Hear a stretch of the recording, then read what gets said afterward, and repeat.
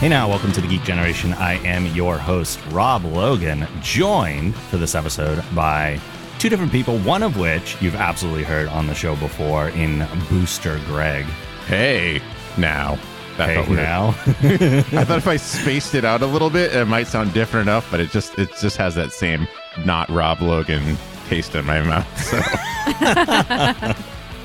I hear you. And our other guest, is this your first time on the Geek Gen proper, Acorn? Yes, I think the only thing I've done was Flickchart. Oh, wow. This is crazy. Acorn Bandit's here. Hi. Hey.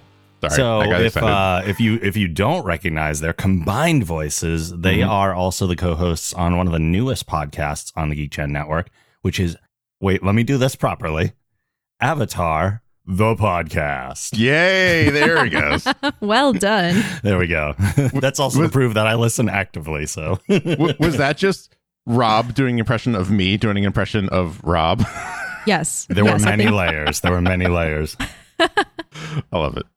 So yeah, if you're a fan of Avatar: The Last Airbender, you can go to thegeekgeneration.com/avatar and go grab a listing link to check out their episode by episode rewatch of Avatar: The Last Airbender. You guys are currently on like episode 12-ish. Yeah, we just released, I want to say we just released 12, and now I have to edit 13. Cool. Yep. Yeah. Yeah, so we're still in the early stages of it. So if you're a fan of Avatar, go check it out. Highly recommend. What we're doing today, though, is related in a way, even though somewhat different, because we are going to be talking about animated shows.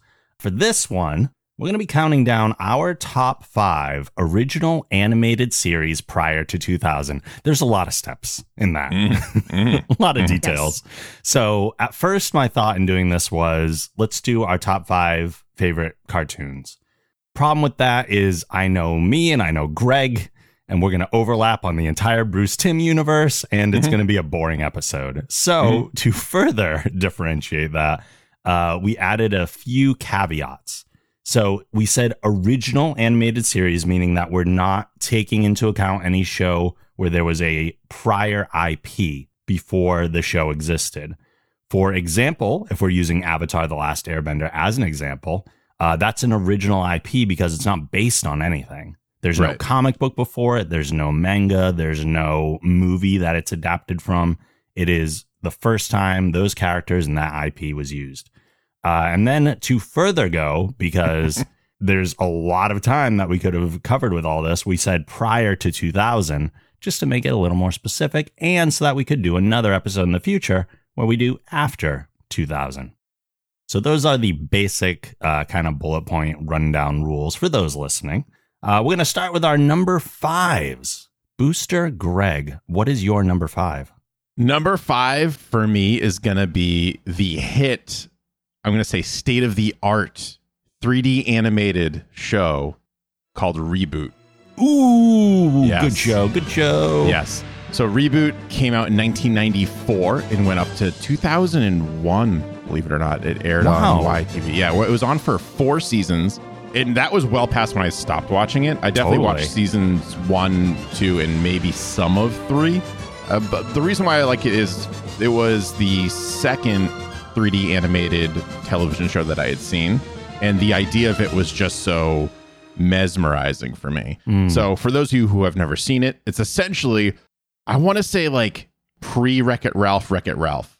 So it's like, except for video game characters, it's like, I don't know, if your computer had like an alive cellular system.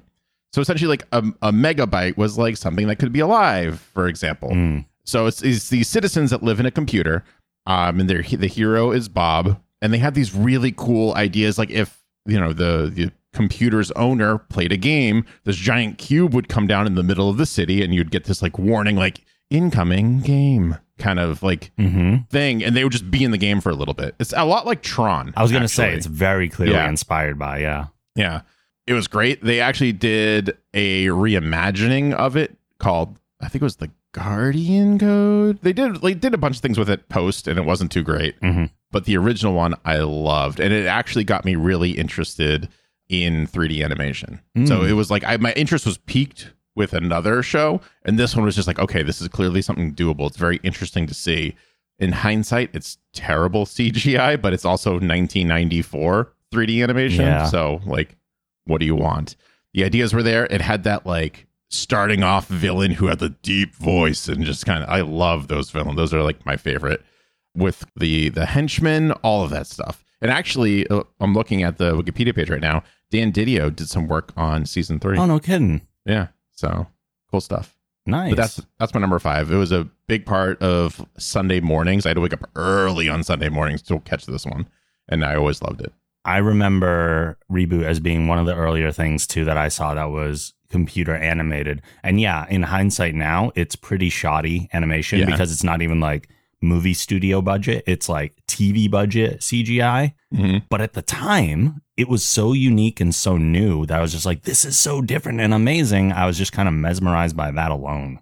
Oh, yeah. Yeah, it was new and shiny. There was another one that's not on my list. I think it was called like Battle of the Planets or Battle Planets or something like that. I know what you're talking about. Yeah, there was that. It was 3D and it looked amazing, but I never got into it because I was always like watching it and I thought it was either a reboot or another show, and it wasn't. And I was like, oh, that's kind of disappointing. Cool. Yeah. Acorn, what's your number 5? I am so excited about this dynamic that we have here because I think there's going to be some themes between the three of us. Interesting. And one of the themes that you'll see from me is I was definitely a Nickelodeon kid. Okay. So my number 5 is The Wild Thornberrys. Oh, okay. Oh, so good. Yeah, I loved it because it was a really different premise from a lot of shows at the time. Because, of course, you have Eliza Thornberry, who's this little girl who gets the ability to speak to animals. And her dad is Nigel Thornberry, and he's a documentary maker. His wife and her mom make these documentaries together. And so they travel all over the world, Africa mostly, I believe, from what I remember. And it's just her adventures while her parents are off doing their thing, filming these educational shows. She's off having these adventures with the animals that she can speak to. And all the characters are really fun. Her sister is the typical dramatic teenager, the angsty teenager who's like, oh, whatever. And they meet this this monkey, Darwin. She names him Darwin, of course, and puts him in like her sister's clothes. And so it's really fun. But I really just remember enjoying it. And they had some good morals. And I think there was also this environmental element there, obviously, like protecting different species. It's informational. You get to learn about these different animals and then also like kind of learn about the world a little bit more. I have not seen Wild Thornberrys, but I'm familiar with the character of Nigel Thornberry just because he's popped up in memes here and there on the internet. Yes. So, yeah. Nigel Thornberry memes are just another level. They're so good. Yeah. Well, Nigel Thornberry is just a different level, especially like, so Tim Curry did the voice of him, which is just amazing. Really? That's cool. Yeah. Yeah. He's just got this like, I can't even do a proper impression. I'm not going to try, but it's just this very distinct Tim Curry, goofy kind of voice. And he's just so lovely of a character. Mm-hmm. It's weird that he's kind of the highlight of the whole show, considering he's not the main character, but it is. He's like Steve Irwin, but like if Steve Irwin was in Jumanji. Oh, that's interesting. Yeah, I definitely think they got some Steve Irwin influences there in creating his character. But he's British, I believe. And so his his whole approach as a character is just so funny. Kind of oblivious, but then also like very proper in a way. And Rob, since you haven't seen it, his catchphrase is smashing. But of course he goes, smashing. I love it already. All right. My number 5. This series began as an animated short that originally aired on MTV's Liquid Television in 1992. After that short, entitled Frog Baseball, creator Mike Judge was signed by MTV to develop it into a full series, which then went on to run for 7 seasons from 1993 to 1997. It spawned a theatrical film that was released in 1996 and was revived for a single season in 2011. Like, it's so much longer. Yeah. Before seemingly disappearing for good. However, recent news as of like this month has proven you can't keep 2 idiots down, as Beavis and Butthead will return for 2 new seasons at Comedy Central. Oh, good. I knew that was going to be yours. One of yours. Yeah. Beavis and Butthead was a show that came out just like at the right time for me. I was, believe in my teenage or early adolescent years and kind of had the attitude No, I didn't have the attitude of Beavis and Butthead. I would never say I was like one of them, because I had a moral compass and I wasn't a complete idiot. But it was at the time where MTV was very, very cool. And then this animated show came along that kind of poked fun at the entire cool pop culture of it. So they would have the stories themselves, little segments of the stories throughout the episode. But then they'd also have segments where they're sitting on a couch and watching music videos. And sometimes they loved it and sometimes they made fun of it. And it was a nice integration into music television in that way. But I actually liked it better when it came back in 2011 because gone were the music videos and they were replaced with reality TV, something that didn't exist during the prior run. So they're adapting to the modern landscape and making fun of one of the things that's most relevant to our culture, but it's so easy to poke fun of it. It was a great transition. I'm very curious to see what the 2 newer seasons will do when they come out. If I were doing it, I would do online broadcasting like Twitch, stuff like that. Get clips and have them make fun of that. I suppose they could. I think it should be a nice combination of stuff like that and like the reality online TV, because there's still so much ridiculous reality TV out there. Maybe not even just Twitch, but like other content creation like TikTok, stuff like that. I think it'd be really funny to see YouTube stuff. See them go through that. Mm-hmm. They could probably make that pretty cheap now too if they use Character Animator. I'm just saying, Mike Judge, I got ideas here to help make your life a little easier. Just saying. That's so interesting. That's going to get a reboot because I was never allowed to watch Beavis and Butthead because my parents thought it would rot my brain. So I know now that I'm older, it was more satire than anything else. Yeah. You know, there's satirical elements to kind of create a discourse on American youth at the time. Mm-hmm. So I feel like if I watched it nowadays, I'd probably get more out of it than when I was a kid. And I remember actually my cousins were obsessed with it. Whenever we would go over to like family get-togethers, they would be off in a room watching Beavis and Butthead. My mom would be like, don't watch that. I feel like I had to sneak it a lot too, honestly. Yeah. There were a lot of shows I had to sneak as a kid. Same. All right. Over to our number 4's Booster Greg. Dexter's Laboratory. Fucking great show. Love this show. So a lot of the challenge for me on this was not choosing anything superhero related. So I had to really deep dive into everything. So Dexter's Laboratory for me was always superhero adjacent because of Dial M for Monkey. Okay. It was one of the big things. It's just such a big part of cartoon watching for me is a lot of, I never can pronounce Gendy's last name correctly, but Tartakovsky? All of it. Yeah, I can't say that. I'm not wired to say that, but yeah. So like a lot of his stuff was really like Samurai Jack, Star Wars, Clone Wars, like stuff like that. It was all just like a big part. Dexter's Laboratory was great because Dee Dee, particularly for me, I think it'll surprise no one that Dee Dee is one of my favorite characters just because how annoying she is and how off the wall and classic animation. I remember like my number 1 memory from Dexter's Laboratory is Dexter's sitting there working on something on his computer very diligently and his sister's head just like pops up like in a impossible manner and just screams, "Hi, Dexter." Oh yeah, it could come from like the top right corner upside down. Like it doesn't matter. It was so perfect. It was wonderful. It had a lot of good short segments in there. There was never a dull moment, and it's super memorable from the character designs. Even his parents were very distinct for me, which is not something you commonly see in animation. They usually just either like forget them in Avatar with Korra with Katara and Sokka, or it's kind of like a weird mix. So this was one that did that really well, I thought. I just love Dexter's voice so very much. I was going to say that. Yeah, it doesn't look like it should be coming out of that body. No. It's so perfect. And also you have like giant robots in here. You've got superhero stuff. I remember an intergalactic wrestling episode. I think that was a Dial M for Monkey one. Yep. That was so perfect. It's just like if you can get as many, like a medley of as many tropes as you can in one show and have it still make sense, you've won me over. Also, this did help launch the career of Seth MacFarlane. So he worked on this and he also worked on Johnny Bravo. Johnny Bravo is not on my list, but Johnny Bravo's a little bit dated. Yeah. I watched some clips and I was like, eh. They did also air it for a really long time on Cartoon Network, right? Yeah. Dexter's Laboratory came out in, hold on, I have it on my phone. And you say laboratory. I say laboratory. I say laboratory because he says laboratory. That's true. Yeah, he does. Yeah. 1995 is when that came out. Sweet. Yeah. Wow. Acorn, you're number 4. My number 4. So my number 4 also comes from Nickelodeon. It was released in 1991 and ran through 1994. And I'm gonna give you a hint and see if you guys can guess. Mm-hmm. I kind of knew before you even started singing. I had a feeling. It's Doug. I love Doug. I think I love Doug because it's a show about just being awkward and being a teenager.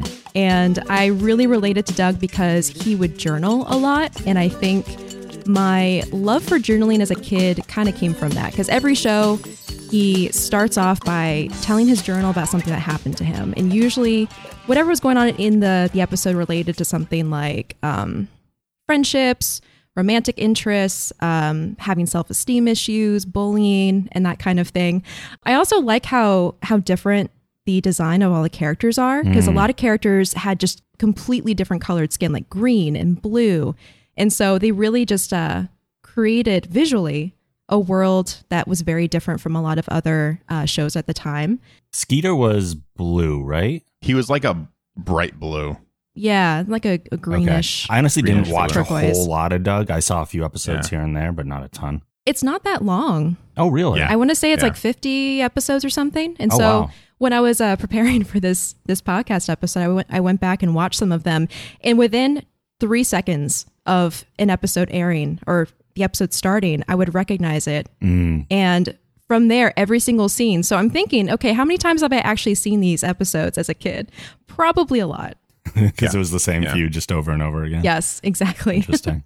There's a really cool fan theory about, so Doug has this neighbor who's like, he's best friends with essentially. So it's kind of like the, I don't know, Wilson from Home Improvement kind of deal. His name is the Mr. Dink character. Mr. Dink. So, and a lot of people are like, that's kind of creepy. Like a 40 to 50-year-old man is just kind of like letting Doug into his shed and stuff like that. There's an interesting fan theory that says that the Dinks had, because he's married, his wife is always around, had a kid that would have been about Doug's age that died. So that's why he's so attached to Doug. He kind of views him as like a replacement. Not a replacement, that seems kind of messed up, but like he's like he's grieving through this process of helping Doug get through his life, because that's what he would have been doing with his own son. That's so interesting. Yeah, when I was watching a couple of the episodes, Mr. Dink made me uncomfortable, and I can't remember why. I didn't get too far. It's probably because he's a 40-year-old man that's helping out a 13-year-old boy. That could be why. He's just really off the wall, too. Yeah. He's always inventing crazy gadgets. Yeah. Maybe it's a Doc Brown, Marty McFly thing then. Yeah. Yeah, it's very similar to that, yeah. Definitely similar themes, yeah. I would say, though, one of the most noteworthy parts of Doug is the beats. Oh, yeah. Killer Tofu. Oh my God, Killer Tofu is such a banger. Go listen to it on YouTube if it's been a while. Yep, I never watched Doug. How do I know this stuff? Yeah, I do. Yep.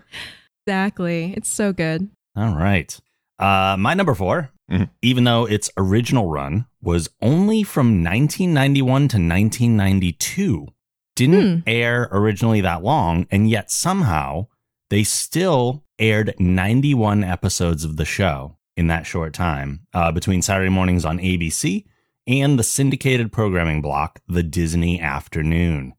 While most people believe it to be a spin-off of DuckTales due to shared characters like Launchpad McQuack and Gizmo Duck, show creator Tad Stones had said that the two shows exist in completely separate universes. An unassuming father living in the suburbs with his daughter Goslin, Drake Mallard is constantly at odds with his craving for fame and attention while still trying to be a good father and protect the citizens of St. Canard. He is the terror that flaps in the night. He is Darkwing Duck. That's so good. Such a good choice. I love this show for very obvious reasons right away, as it is kind of like Disney's version of Batman. Yeah. And it's heavily inspired by like Batman, Sandman, the Green Hornet, James Bond, The Shadow. It takes a lot of like genre parody and uses that throughout most of its stories. Yeah. Oh, they even have a Dark Knight Returns parody episode where he just has this giant like tank thing and he stops jaywalkers with it. That's his big. He's so like, you will follow the letter of the law to the T, that he just goes overkill on stupid jaywalkers. And then I think I remember Darkwing Duck kind of saw this and was like, ugh, geez. That's what I remember from this show. He's so over the top about these like very basic things. And so it was really fun to watch because he took his job so seriously. Yeah. And a lot of it was initially for like, oh, I want the people of the city to appreciate me and I want to be famous for being a superhero. But like when push came to shove, he always did the right thing and made the moral choice. And like he was a good father and all that stuff. Interesting trivia about the show. So originally it was developed as a show called Double O Duck, which was supposed to be a parody of James Bond, obviously. Launchpad McQuack was supposed to be the lead character that was like this kind of spy knockoff. But then they found out that Double O was actually a trademark thing. They couldn't use that in the name. And also in that version of the show, Scrooge McDuck was supposed to be a character called the Masked Mallard, which would be a superhero vigilante in a purple uniform and cape, which obviously became Drake Mallard, and they even still refer to DW as the Masked Mallard every now and then throughout the show. And that's kind of a leftover from the original idea. That's really cool. I kind of like the idea that DuckTales and Darkwing Duck are the same continuity, and like Launchpad is literally moonlighting as Darkwing Duck. Right. Like, yeah, it's so good. Yeah. Let's get dangerous. And move on to number 3's Booster Greg. What is yours? If you get a little sugar and a little spice and then everything nice, you get the Powerpuff Girls. Oh, you're missing one ingredient. Oh, I'm missing. That's right. What was it? Chemical X. Chemical X. I told you guys this before. I had to go superhero adjacent almost because everything from my childhood was Spider-Man, X-Men, Batman, Superman. Those are all out the window. Yep. This was wonderful because not only did it have a really interesting art style, very dynamic, very simple, the characters were so over the top again. So like taking another page kind of out of Dexter's Laboratory, they just take it even further with like Mojo Jojo. I love it. Mojo Jojo. Best character in the show by far. So good. And the mayor. I love the mayor too. Yeah. I like little gags they put in too. Like you never see the mayor's assistant's head ever. And the fact that he's like 2 feet tall, and I feel like she's like 7 feet tall, which is also wonderful. This was actually the first at that time, because it was 1998 when this came out. This was the first quote unquote girl show that like for me grabbed my attention, because before it was always like, yeah, like, I don't know, My Little Pony is not quite for me. I don't even remember what else there was at that point, but this was just like superheroes, comedy, awesome art style. Like you could literally see like their arms, Powerpuff Girls' arms crossed is just a figure 8 sideways. Yeah. I love it. It's so perfect. It's so easy to animate. The voice acting was phenomenal. The stories were great. I even saw the movie in theaters and it was wonderful. Like there's nothing about the Powerpuff Girls that I dislike. And they even had the Rowdy Rough Boys. That was a really fun episode. I love when they always do that. They have like the anti-Powerpuff. So it was just something that was made out of love. I remember when I got the Cartoon Network, because it was pretty much this, Dexter's Laboratory, Johnny Bravo, just like pretty much consistently on loop. Yeah. Courage the Cowardly Dog, all that kind of stuff. That era of Cartoon Network is so amazing. Yeah. It's so awesome. It is. When I wasn't watching Nickelodeon, I was watching those. You can see that the care went into this show for sure. I mean, it ran for 4 years, 1998 to 2002. So if I could like, I don't know, if I could like ever just like work somehow on the Powerpuff Girls, that'd be great. That's like a personal dream of mine. But it's just... Well, there's a modern incarnation. Yeah, I haven't watched that yet. I don't want to because I'm afraid of it. I know what you mean. Yeah, I know that like if I don't like the current incarnation of the Powerpuff Girls, the old one still exists and it shouldn't taint my perception of the old one, but that just happens to me. Yeah, I get it. Yeah. So, Powerpuff Girls. Great show. Acorn. Your number 3. My number 3 is about a detective agency run by 2 chipmunks. And of course, I'm referring to Chip and Dale Rescue Rangers. Oh, yeah. I loved that show. The characters were so fun. Obviously, The inspiration, of course, for Chip is based on Indiana Jones, which is great because he has that fedora and the bomber jacket. And then Dale, of course, is the more goofy of the duo with the Hawaiian shirt, kind of reminiscent of Magnum P.I. Oh, yeah. And then Monterey Jack, who is just goofy and his cheese addiction. Yeah. His cheese addiction is so good. And then Gadget Hackwrench, who might be one of the most interesting female characters in animated kids shows because she's incredibly brilliant, an inventor, and also kind of socially awkward, which I loved. So she's super brainy, but then she's brainy, she's beautiful, but then also a little socially awkward. And the two, Chip and Dale, have crushes on her, but she's just oblivious because she's so busy inventing things and saving the day. Yeah. Then of course Zipper, the little housefly. So fun. But I loved that show because not only the mysteries that they solved, but also the way that they did it. Because, of course, they're chipmunks and mouse sizes. So they're very small. And seeing the way that Gadget would invent things with like bottles and balloons and little suction cup darts and stuff like that, it's so inventive. It makes me wonder what the production looked like. It's like they added a little taste of MacGyver into all the other ideas that they were borrowing from. Yeah, exactly. I didn't realize it aired so long ago. It aired in March 1989 and ran through November 1990. Oh, wow. So it was a long time ago. I want to say Disney Channel aired them again because I feel like I saw them more recently, like in the 90s. Yeah. But I didn't realize it was that old. And I have a really crazy off the wall piece of trivia about this show.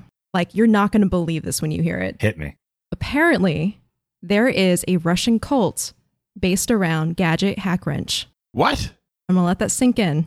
What? I don't know if I want that to sink in. I know. I know. I'm actively trying to get it to not sink in right now. I know. Crazy. It's a full-blown thing.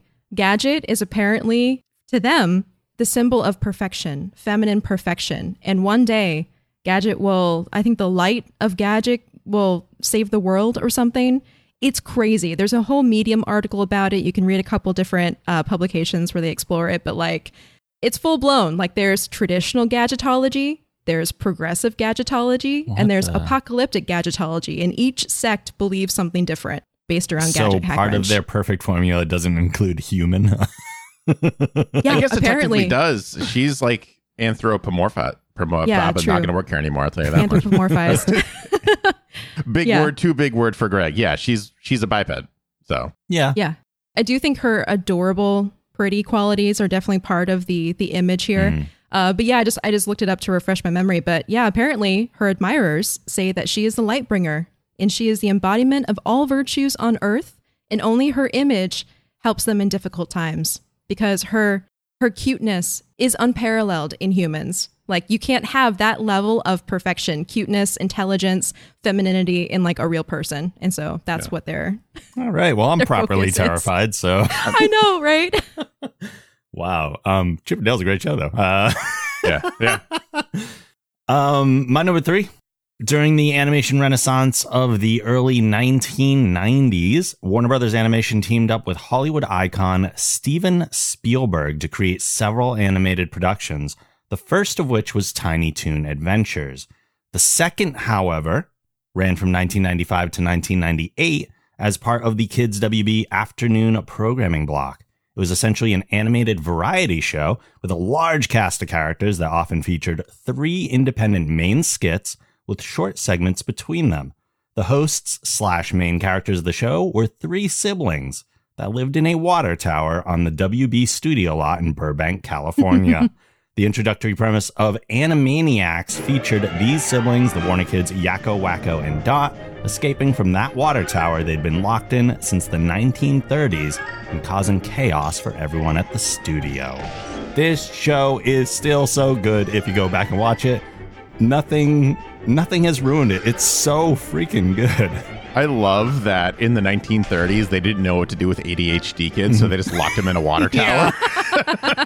Yeah, that social commentary there. Oh, yeah, very accurate. And there is a ridiculously big cast of characters on this. Segments on the show included things like Pinky and the Brain, which of course became its own spinoff at one point. The Good Feathers, Bobby Pesto and Squit, Slappy and Skippy Squirrel, Rita and Runt, Buttons and Mindy, Chicken Boo, Colin, which is apparently the name of the Randy Beeman kid. Oh, yeah. And the Good Idea, Bad Idea segments.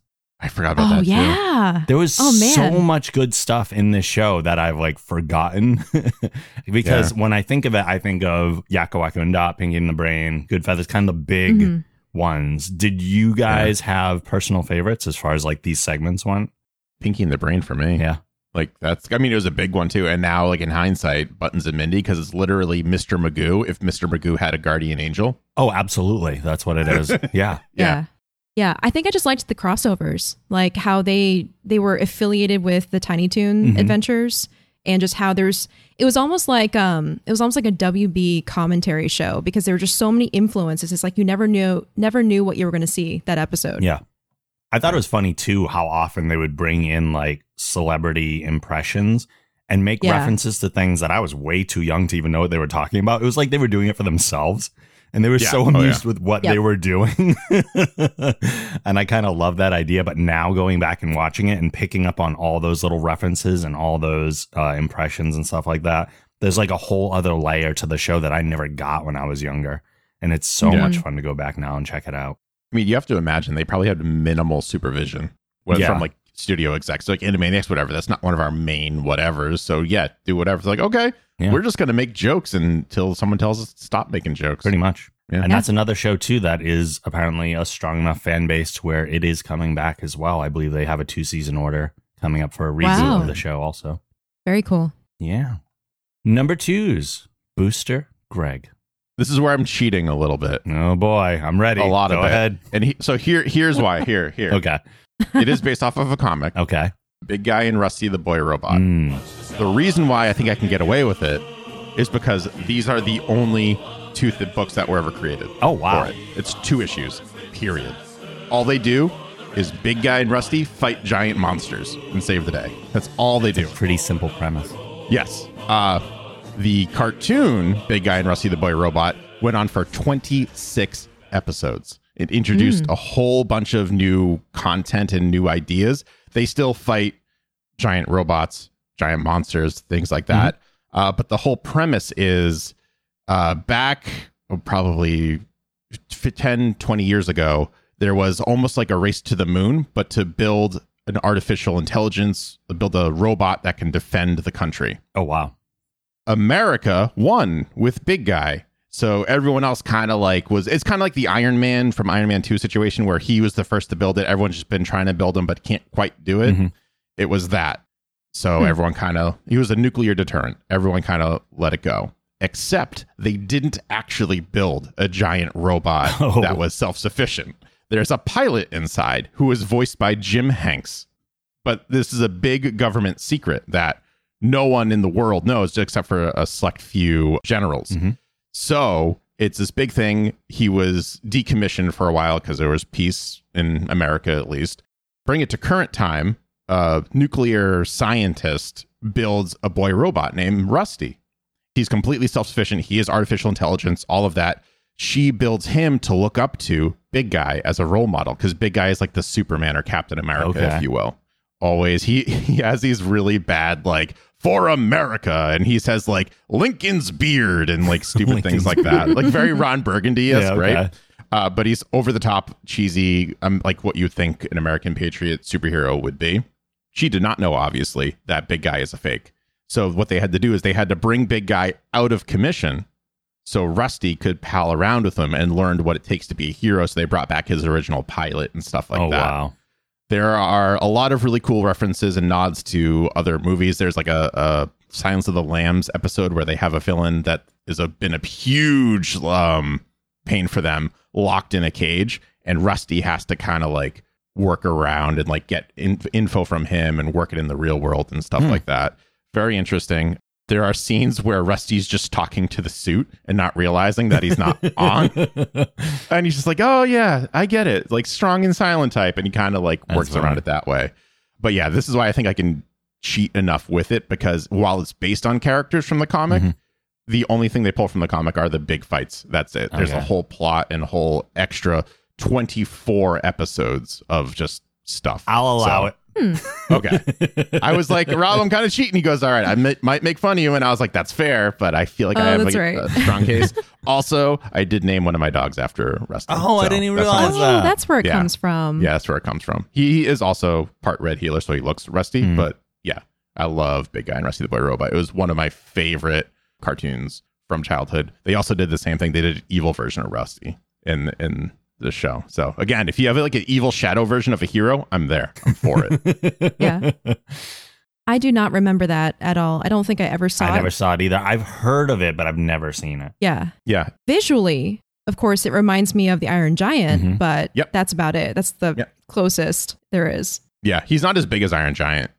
I would say he's probably like in between Iron Giant and the Hulk. He's not like super large, but he's maybe like 12, 13 feet, something like that. But he's big enough. It did come out in 1999, so it's right on that cusp right there. Cool. So, yeah. Acorn, your number 2. Yeah, my number 2 is, again, Nickelodeon based. And it is a show about a group of characters who see the world uniquely from their perspective.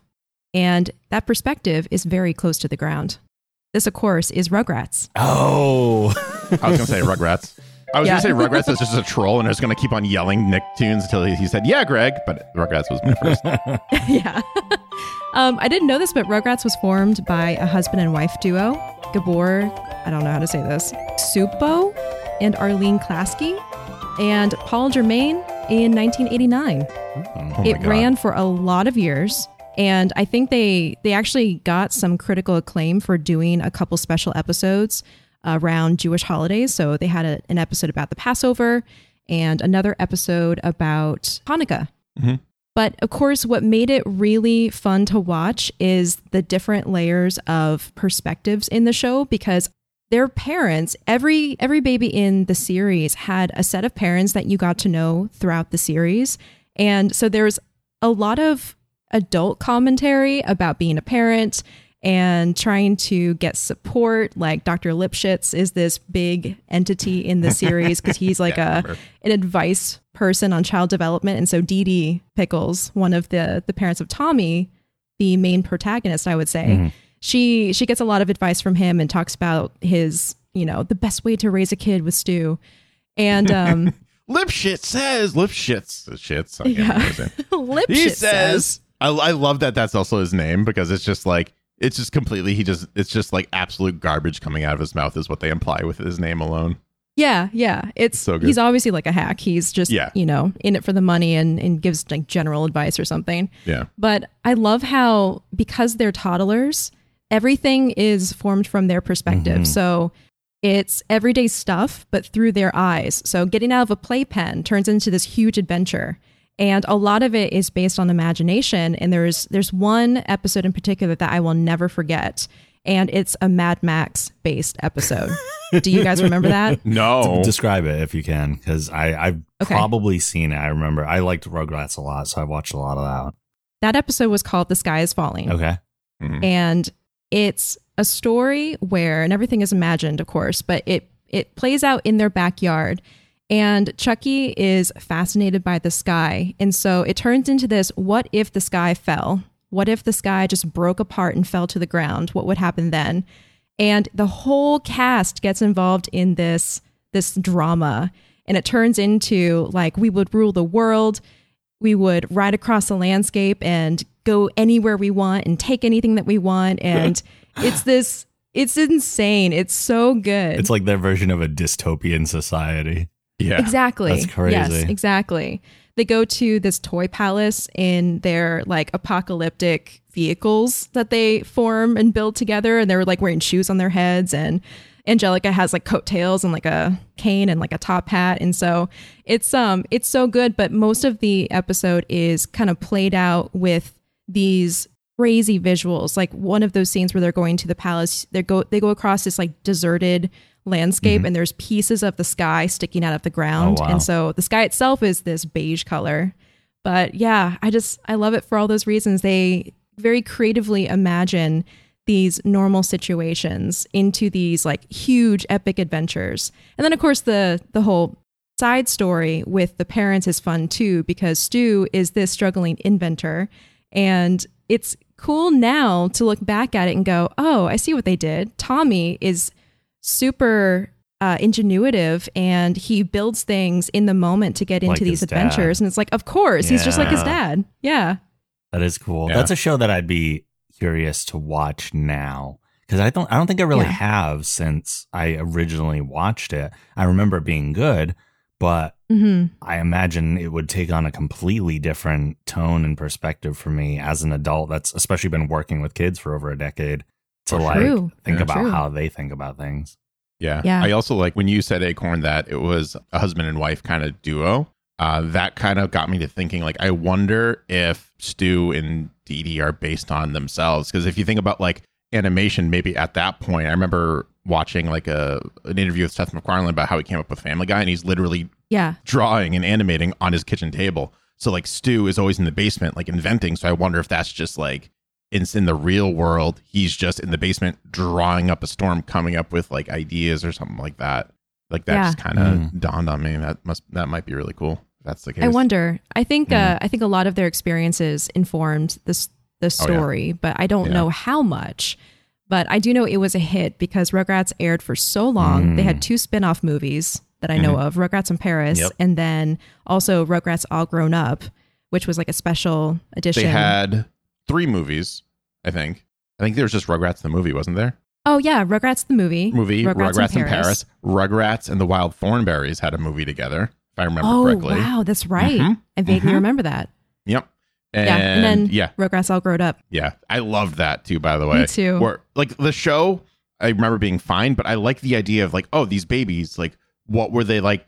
Like, if we were to follow them throughout everything, what would they be like now? And they actually, it was like, I don't remember how many years difference, but that was what they actually chose between the 2 shows.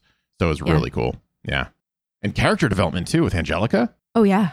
She used to be the biggest bully to them, and then she grew up to be like their protector almost. Yeah. Which was really interesting. I appreciate that. Yeah. Okay.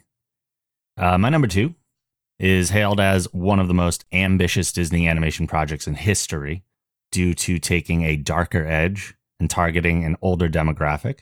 The series aired from 1994 to 1997 with a total of 78 episodes. The series is known for its complex story arcs, drama, and characters, which, as it progressed, incorporated elements from medieval Scottish history, the King Arthur mythos, Norse mythology, and the works of William Shakespeare. I know what this is. I know what it is too. 1,000 years ago, superstition and the sword ruled. It was a time of darkness. It was a world of fear. It was the age of gargoyles. Gargoyles sticks in my mind in so many different ways because of the world building that they did. Like, you don't see Disney characters in this, even though it was created by Disney. And it was right around the era of Batman the Animated Series when people were allowed to start making darker, more adult-oriented cartoons, even if they were still kind of for kids in a way, but like slightly older. They tackled a lot of big issues in this. They did one episode specifically on gun violence where they didn't shy away from like showing the wound itself. And like one of the victims is a main character in the story. I think it's actually it's Broadway that picks up like Elisa's gun and like accidentally shoots her.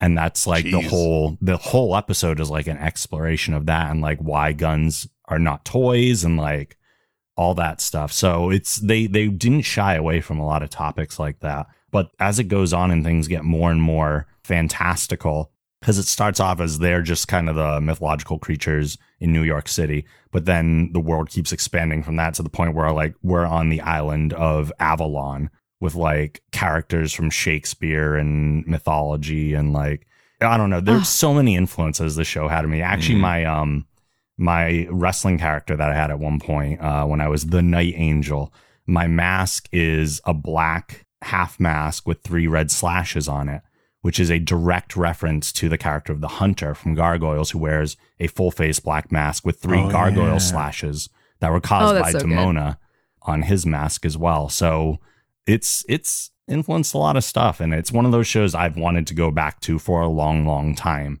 and completely rewatch it because I feel like I would appreciate it even more now than I did then.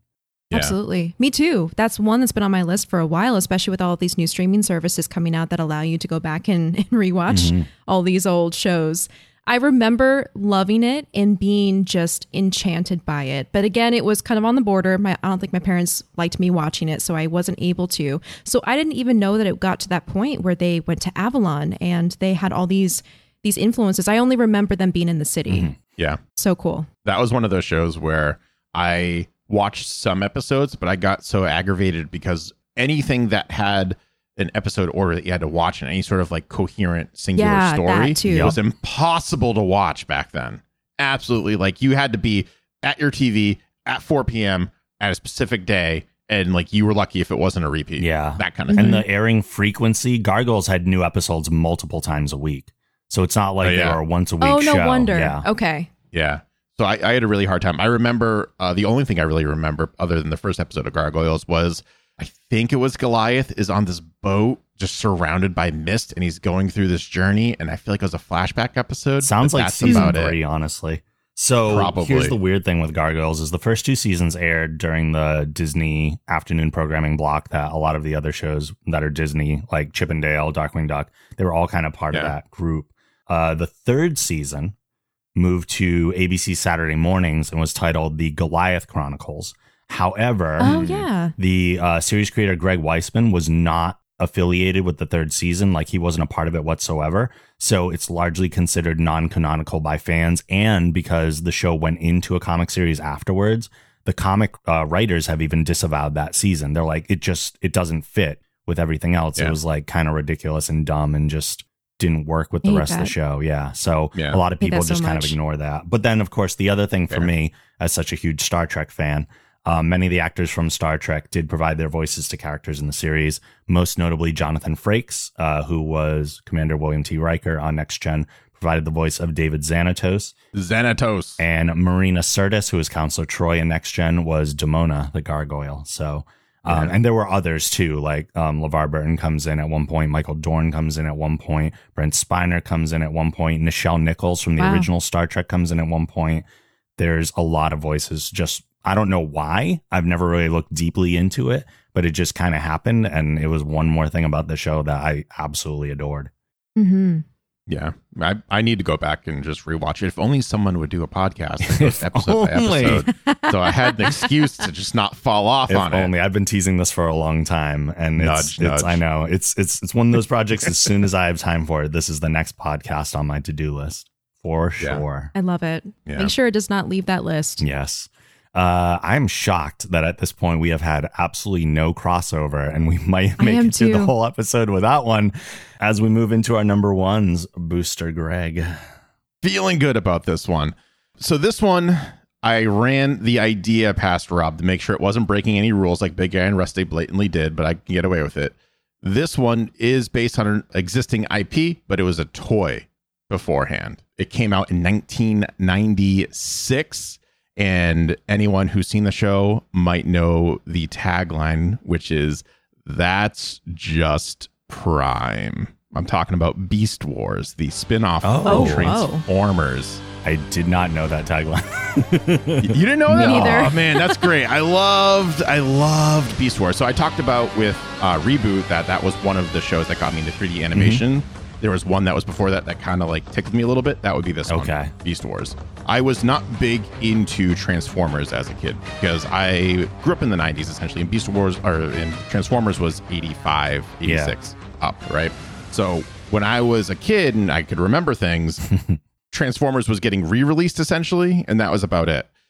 Beast Wars was the official first 3D animation thing I remember really striking my fancy, and the fact that it was Transformers, but it was a story that I could start with was amazing. It had fantastic character development. They had the character Dinobot, who was a Predacon, who was the Decepticons essentially of this universe. Who turns Maximal, who's an Autobot, and then dies defending the Maximals, only to be brought back towards the end by the Predacons, and as like this zombie hybrid like assassin thing for Dinobot. who still has some of his memories like clanking around in there. So he fights against his program. It's so cool. So in this world, they need to go into beast mode, is what they call their, I don't know, beast mode. You can figure that out. They need to go in it because there's just so much energon around that if they're not in their animal form, they will short circuit. Oh, wow. Okay. There's too much energy going on. So they crash land on this planet that has like 2 or 3 moons. They did it while chasing Megatron. And they just kind of like, they can live in their bases in robot form because those are shielded. But once they go out and they need to get stuff, like that's when they have to go in and out. So they had this like almost like ticking time limit of action that they could do throughout the episode. And then there would be one of the like Spider-Man in the 90s where he just run out of like webbing every once in a while. It was that kind of fear of like, oh my God, I'm like, this guy, Megatron's coming at me. He just turned into robot form. I just need to go back into like my rat form. I'm screwed. This is the worst thing to have ever happened. It turns out that I'm going to spoil it all because I can't help myself. Also, it came out in 1999 or 96. So it's been a very long time. It turns out that they're actually descendants of the Autobots. So that this takes place in the future. And when they are chasing Megatron, they go into a black hole that brings them to primal Earth. Huh. So they actually find Optimus Prime, like when he crashed, landed on Earth before he got reawakened. Is that like the grand reveal? At the end? It's like towards the end. They're like on Transmetal 2 because they had to sell so many toys. So they had like their base form. They had Transmetal 1, which just looked like robot animals. So like Grimlock. They look more like him than anything else. And then they do a Transmetal 2, which looks like if you were to cybernetically enhance actual animals and combine them with other animals. And then they had ones that were combinations. So they had Silverbolt, and he was part wolf, part eagle, essentially. So they had all these different toys, all these really cool ideas, and they explained why these toys exist versus just being like, here's a toy, have fun, kids. So like the combination ones where they were scanning for animals and their scanners broke, so they thought 2 animals were actually 1 animal, and the computer tried to just mash them together and have it make sense. I guess you can tell because I'm talking about butter for a very, very, very long time. I loved this. It was also Megatron had that classic like deeper voice in this because he wasn't the Megatron. He was just a descendant of Megatron. It had Gary Chaka as Optimus Primal, and he actually did G1 Megatron voice because G1 Megatron actually shows up in it. You had so many like just good characters in this. It was weird. The animation does not hold up, not even a little bit. But I'm seeing that from the thumbnails. Yeah, if you have the chance, just the story alone, like Dinobot in this is a Ronin samurai, essentially. Like he betrays everything he knows about and if he thinks is true for like he kind of has an inner struggle, and that's when he goes to the Maximals and he costs him his life. It's crazy. It's very poetic. I know the show has a strong fan intense. base. I've never like watched it extensively, but yeah, they have a lot of funny moments too. Like there's a character named Waspinator who just dies all the time. And so he's like the Kenny of this essentially, right? So he just always gets blown up. He never gets an advanced form ever. He's just always the one form, and he's useless. He's useless in the beginning. It looks like Yamcha. I don't want to call Yamcha useless, but he's Yamcha. Okay. And then they go through and nothing happens. And one of the episodes, it's revealed that Rat Trap, one of the other characters on the Maximals, just collects Waspinator parts when he explodes. He just like takes a head or an arm or whatever, and he just has a collection of Waspinator parts. Oh my God. It's so weird. It's so good though. Okay, I'm done. While I haven't seen that, I definitely identify with the era of storytelling that it comes from, because it's reminding me of elements of Power Rangers and Animorphs and, you know. Yeah. Acorn, you're number 1. My number 1, keeping to my Nickelodeon origin, is kind of like Doug, but even more hardcore. It tackles a lot of really hard topics, but in a way that will help kids cope. And it takes place in a fictional city, and this is Hey Arnold. That's a good one. That's a great one. It's so good. I remember watching that show and really getting so sucked into the storytelling, because they would cover some really tough situations. Like you have your usual stuff like bullying, but then you also have things like poverty and abandonment. And going back to this show as an adult now, it's so fascinating to see just how much complexity was written into the characters. Like Helga, for instance. You know, we all know her as the one who's head over heels in love with Arnold, but who abuses him every day. Well, when you think about it, her mom is an alcoholic and her dad is like a control freak. And so she doesn't get the affection that she needs at home. So even though she is in love with Arnold, she can't show him affection because she wasn't taught that. And then Arnold, even though he lost his parents and he is at times very depressed about that, and it has a huge impact on his life, I can't remember any other character that is as optimistic, supportive, sees the good in things, and is like a very chill character. Can you? I honestly have never seen an episode of Hey Arnold, so I just know it as the show with the kid with the football head. Yeah, basically. Yeah, that's fair. No, it's very good. It has a very well-rounded cast too. They have episodes where like don't revolve around Arnold necessarily. So there's one with Mr. Kakashka. Mr. Kakashka is one of the tenants that live with Arnold and his grandparents. Yeah, and in a boarding house. He can't read. So Arnold teaches him to read. So what he does is he kind of brings him to the subway and is just like, all right, here, I've taught you how to read. Now we're going to see if it works. And I just felt so bad for Mr. Kakashka. I know. Because he's such a sweet old, like, he's not Russian. He's probably like... I think he's Polish. Polish, yeah. He's a sweet, like, middle-aged Polish man who's just very helpless and like... He's always like, but Susie, my meatballs. I need to get my meatballs. And it's just, he's so good. Like, and it's great. It's funny that it's just called Hey Arnold, because you think Arnold would be the main character. And I think my favorite episodes don't have much to do with him. Yeah, exactly. I think you're right. The complexity, like I said, of the characters and the different side stories are really what make it such a compelling show, because to touch on one of the other boarders at Arnold's house, I think he's named Mr. Nguyen, and he's a Vietnamese man whose backstory is he lost his daughter. But the way he lost his daughter is he gave her up to the U.S. troops during the Vietnam War. And so there's this flashback scene where he's handing his child up to a helicopter with U.S. soldiers.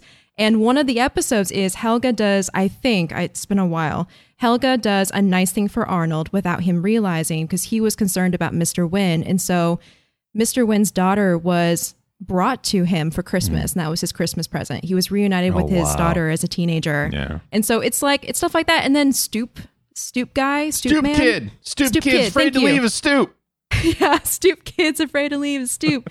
He was this baby who was abandoned on a stoop in the inner city, and he grew up there. He can't read. Well, I guess he can read. He taught himself how to read. And he literally lives off of his stoop. He showers with a hose. He eats apples from an apple tree nearby. And all of the kids know him as Stoop Kid because he lives on his stoop, and he yells at everyone walking past because they're getting too close to a stoop. But then when you think about it, the reason he is the way he is because the only thing he can implicitly trust is his stoop. He doesn't trust any other person. And so it's like crap like that it's like, oh my God, it's emotionally overwhelming. But I think it's really important to have shows like that tackle these topics. And like I said before, Doug's kind of the light version because it talks about like acceptance and navigating a crush and, things like that. This is like all of the really real stuff. Like, what is it like to know someone who's poor? What's the effects of abuse and bullying and things like that? So as a kid, I think it helped me kind of understand that there are heavy things in the world, but then through Arnold's positivity and like love and acceptance of everyone. I mean, Helga actively abuses him verbally, and he's just like, all right, Helga. And then they end up falling in love in the end because he sees the good in her. And it's like, I need more themes like that in life. He also, Arnold's room, I credit to the idea of the smart home. I feel like the modern interpretation of the smart home. It does have that because his bed folds out of the wall and he had a remote control for everything. Like it was great. He would walk in and he would just have this like dark room. He'd like press a couple buttons. His bed would fold out. The lights would turn on. He had a disco ball, like all this crazy. The music would turn on. Like he just had the coolest room ever. So cool. Yeah. So that's my number one. All right. Speaking of a show dealing with difficult topics, we move to my number one. While the bulk of the show has aired after 2000, because it's actually still running, it premiered on August 13th, 1997. It's received multiple awards, including 5 Primetime Emmys and a Peabody Award. The show's popularity also resulted in a feature-length theatrical film, which was released in June of 1999, less than 2 years after the show's premiere, and was nominated for an Academy Award. Its origin goes back to 1992, where two film students created an animated short entitled The Spirit of Christmas, using stop-motion construction paper cutouts. In 1995, a mutual friend and Fox Broadcasting exec commissioned the two to create a second short film in the same style as a video Christmas card. When the executive sent the finished film to his friends, it was copied and distributed everywhere, including the internet, where it became one of the first viral videos. As the video became more popular, its creators, Trey Parker and Matt Stone, developed the short into a television series about 4 children residing in the fictional Colorado town of South Park. Oh, yeah. I didn't get it until the very end. I was like, what is this? No. At first I was like, Family Guy? Simpsons? No, movie. And then you were like, construction paper. I was like, oh, I know exactly what this is now. South Park, having run for 23 seasons so far, I know. And as far as we know, is still going, it's a huge feat in animation and what it's done culturally. For me, this show has had a tremendous impact on just the way that it approaches topics in not a serious way whatsoever, but it shows that there's also space for like poop and fart jokes, but also massive cultural commentary and analysis. And it's done so much. Like I always think of personally, because one of my big things I like to argue about people with is language.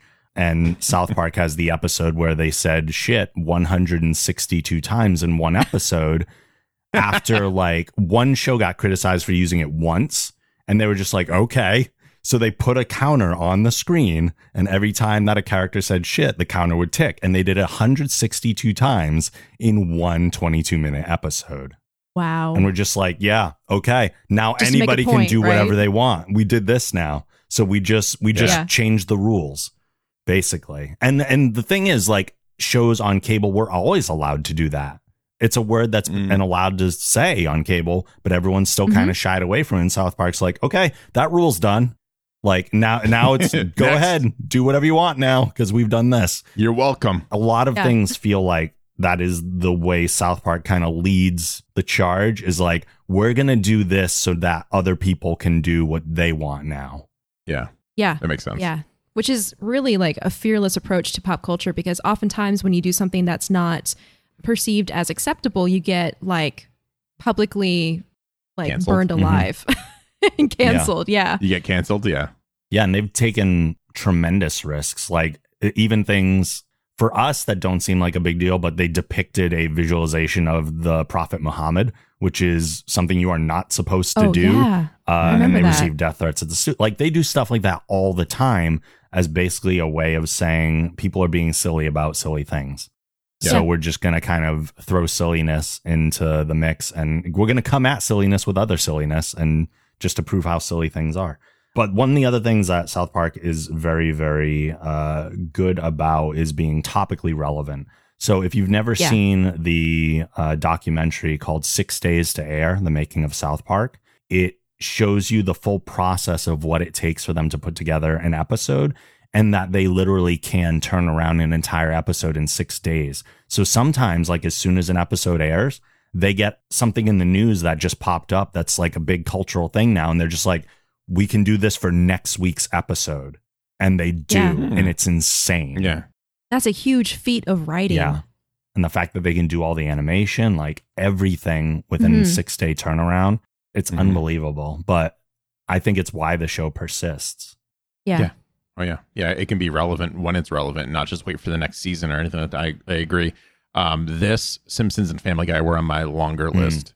But South Park I took off because I don't watch enough of it. Like I recognize it for being on for a very long time. Its production schedule, its genius in writing, and courage in terms of just like bashing through like topical issues and just saying like, this is how we feel about it. You're being kind of silly about this, all of that.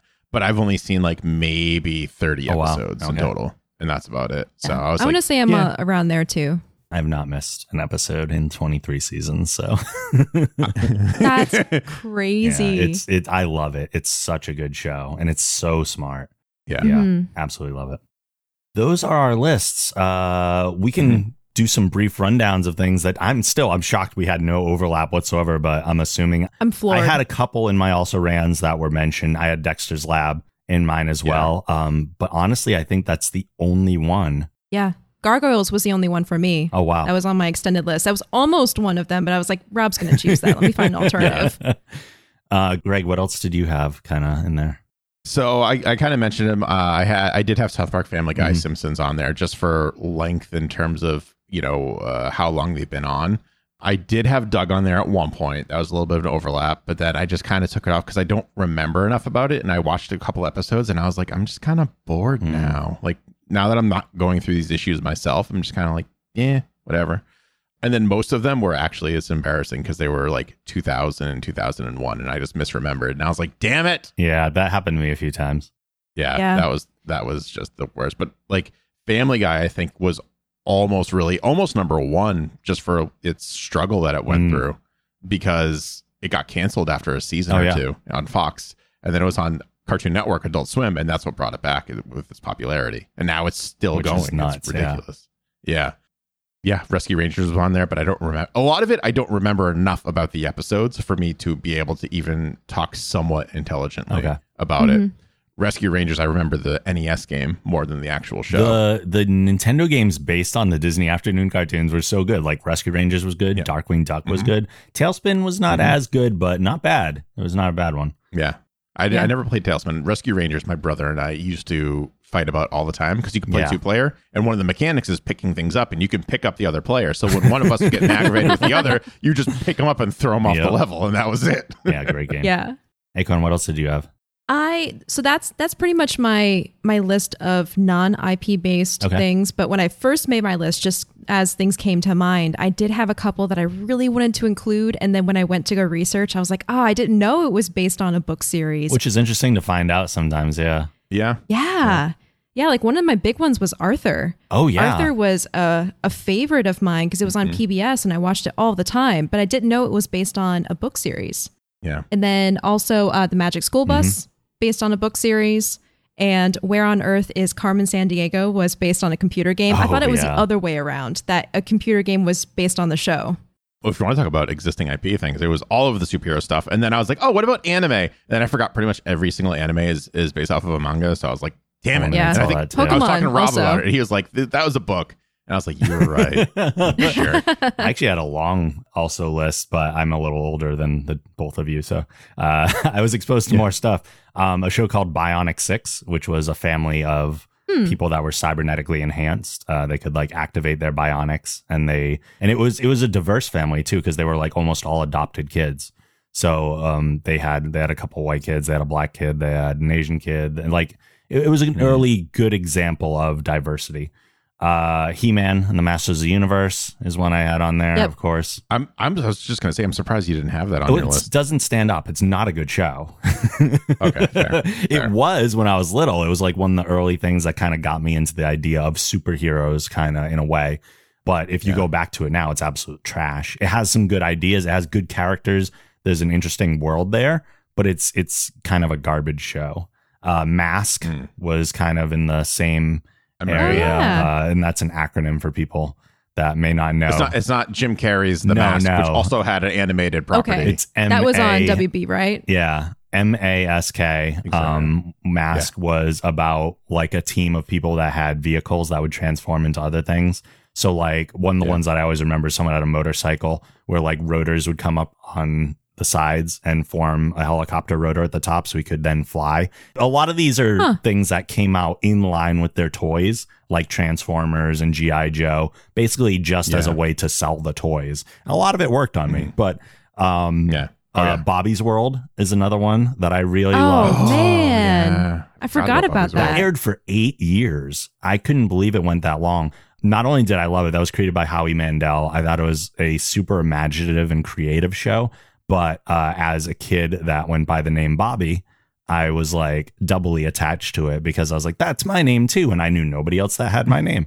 So that was exciting for me. Like I said, Dexter's Lab I had. Captain Planet and the Planeteers is a show that I watched a lot of. Oh, Captain I did Planet. have one. I had one Nickelodeon show on my list that I don't know if you know, Acorn. A show called Kablam. Oh, I remember Kablam. I loved Action League Now.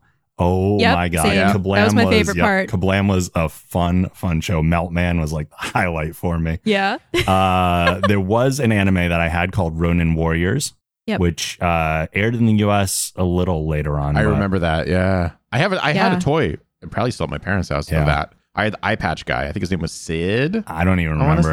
I don't think that was based on a manga either, which I think that was created for the show itself. I want to say I watched or tried to watch Ronin Warriors a few years ago, and it was too painful. I don't think it aged well either. It's not as like good, E-Man. no.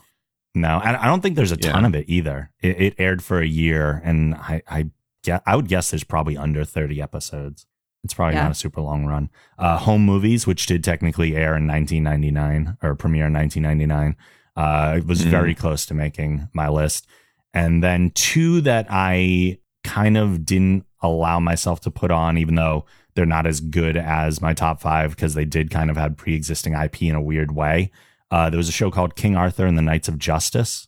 I remember that one. A bunch of jocks get in a bus accident, wake up, and they're King Arthur in King Arthur's court. Oh my gosh. I don't know if the show is that good to compete. I don't think it would compete with my top five anyway, but I kind of disqualified it just because the King Arthur myth is a pre-existing. I probably could have gotten away with it. You probably could have been fine, yeah.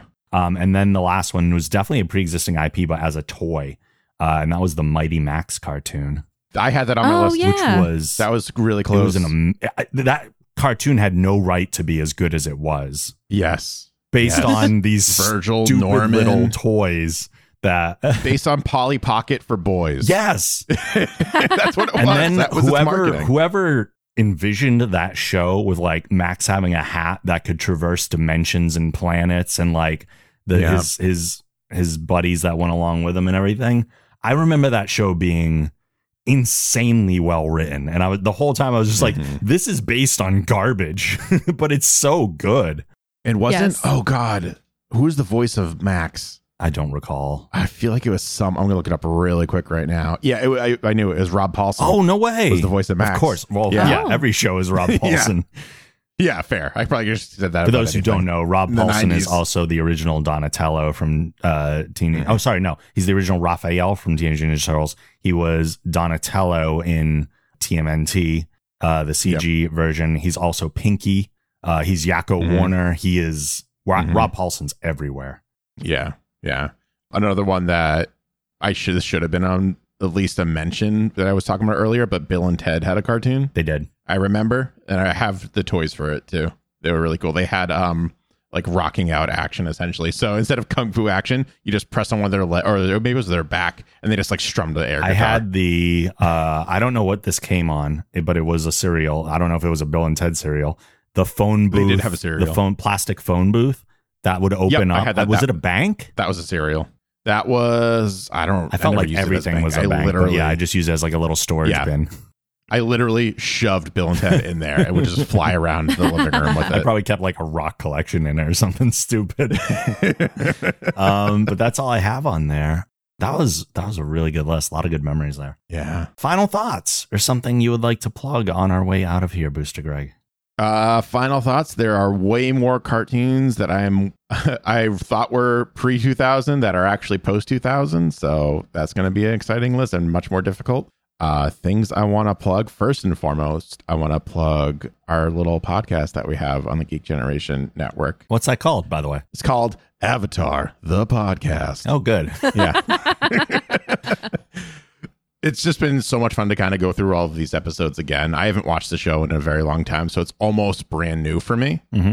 It's a great show. We have a lot of fun. Acorn and I just go through episode by episode, and we find out all of the ins and outs that we could possibly think of. I like to hypothesize a lot about things in there. Oh, there's also Adapt This, a DC Animated Universe podcast, which is on a hiatus. I do have episodes that I'm currently editing. I think I have like 5 or 6, and that's going to be the final 5 or 6, I think. I'm going to officially state it. There's just not enough hours in the day, not enough movies. And it seems like they're just going away from adapting from current things and just making newish stuff. So that's going to be that.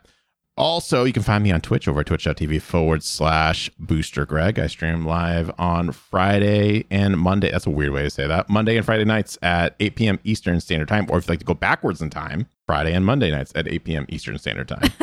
So that's all right. Acorn. Yes, I'm Acorn Bandit. I used to be a streamer, so now you can find me on social media at Acorn Bandit.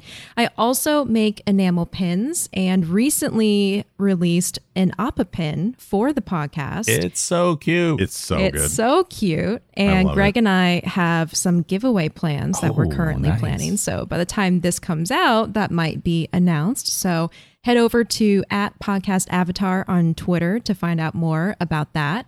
If you want to check out the rest of my pins, you can find them on Etsy at Joyson Studio or on my website, which is joysons.com, which is JOISANS. Glad you spelled it because I would have asked you to do so otherwise. Yes. The Geek Generation is part of the Geek Generation Network. If you like this show, be sure to check out our other podcasts at thegeekgeneration.com, including Avatar, the podcast. Please rate the show and write a review on Apple Podcasts. If you do, we may read it on an upcoming episode. Watch our live events at twitch.tv/thegeekgeneration and continue the conversation with us on our Discord server at thegeekgeneration.com/discord.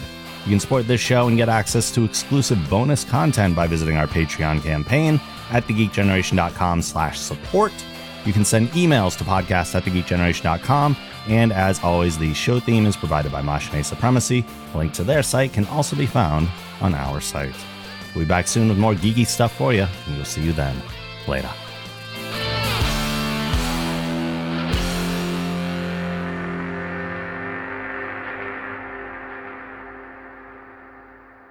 Make it so.